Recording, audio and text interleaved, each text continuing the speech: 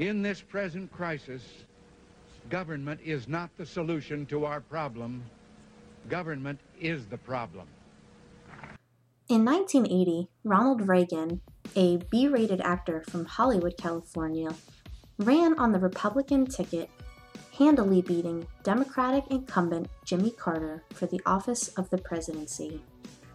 This marked the beginning of a departure from the half-hearted liberal politics of the Carter administration to the birth of a new conservative era in American history. America's population was aging, and more Americans were living in the Bible Belt region, historically located in the South and the West. These groups of Americans, the traditional hard-scrabble, bootstraps, rugged individuals of Western states and the religious right in the South, came together to create a new political electorate, the moral majority. Does anybody remember from a previous administration whom the silent majority voted for? With the critical election of 1980, America's political pendulum once again swung from liberal Democrats to conservative Republican. If you think about it, all the time periods that we have covered, consider time periods such as moving from the Gilded Age to the Progressive Era, from the 1920s into the 1930s and the 1940s, how these time periods mark changes in political administration. As such, Ronald Reagan's stance on social programs benefiting Americans living on the fringes of society was to decrease or eliminate them. The opposites to these social programs was rooted in Reagan's mistrust of big government. The Reagan administration touted its support for the common man rights and opposed favoritism of minorities.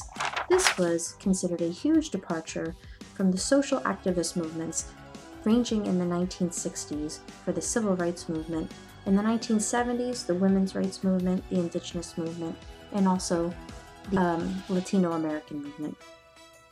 In his campaign, Ronald Reagan promised the common man a retraction of welfare and affirmative action, and led a focus on a return to family values.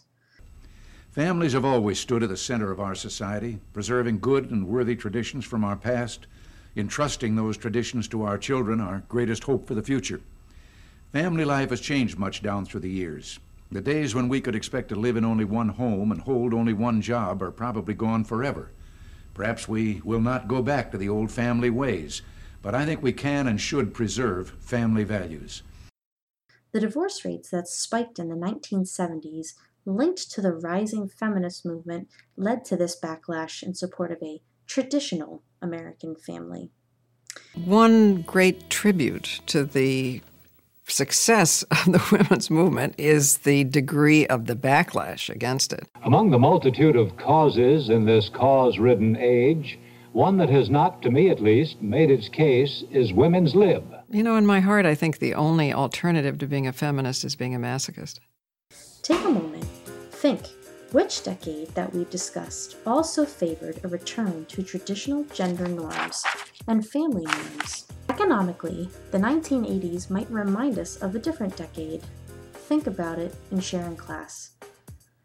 A reminder, on a foreign policy level in the 1980s, Ronald Reagan inherited what we've discussed as the Iranian hostage crisis that occurred during the Carter administration as a result of Carter inviting the Shah of Iran over for cancer treatments. On Reagan's inauguration day, January 20th, 1981, it finally ended the 444-day-long captivity of the Americans who were held hostage in Iran. Of course, the Cold War was still going strong. Since 1945, the Reagan administration's strategy was to outspend the Soviets, predominantly on weapons, of course.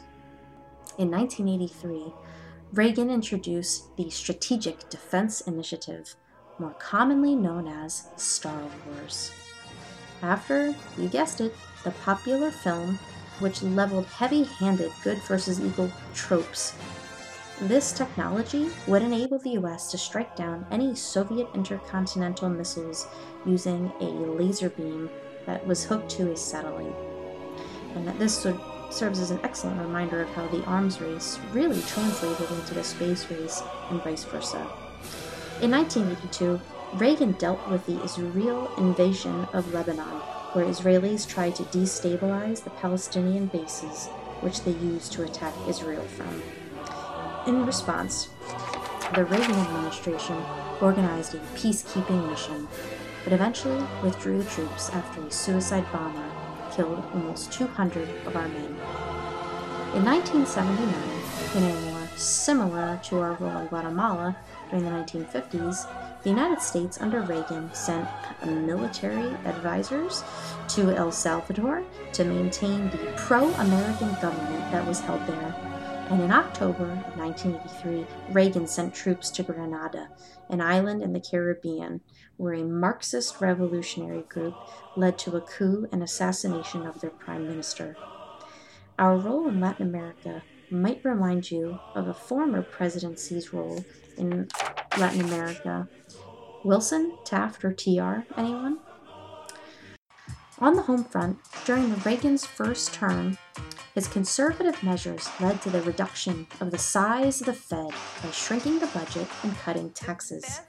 These measures were part of a big picture economic plan, more commonly referred to by historians as Reaganomics or supply-side economics, where substantial tax cuts would lead to a trickle-down upswing in the economy.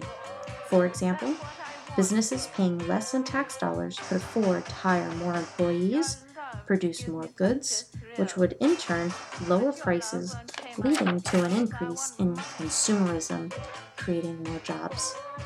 This should remind you guys of another time period and another president who also tried trickle-down economics, but perhaps didn't work as well for him. Immediately following Reagan's inauguration, a short recession between 1981 to 1982 occurred as unemployment rose. This problem was sown during the previous administration by the Federal Reserve Board.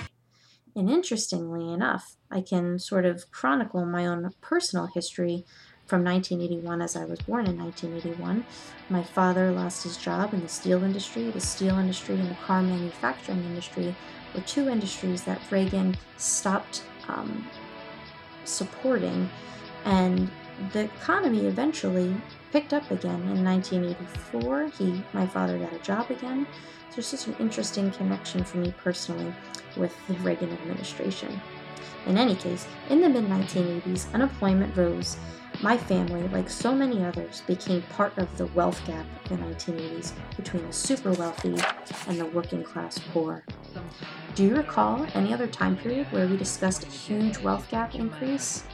Think about it. At this point, we would like to begin our second term in office with Reagan. Thank you.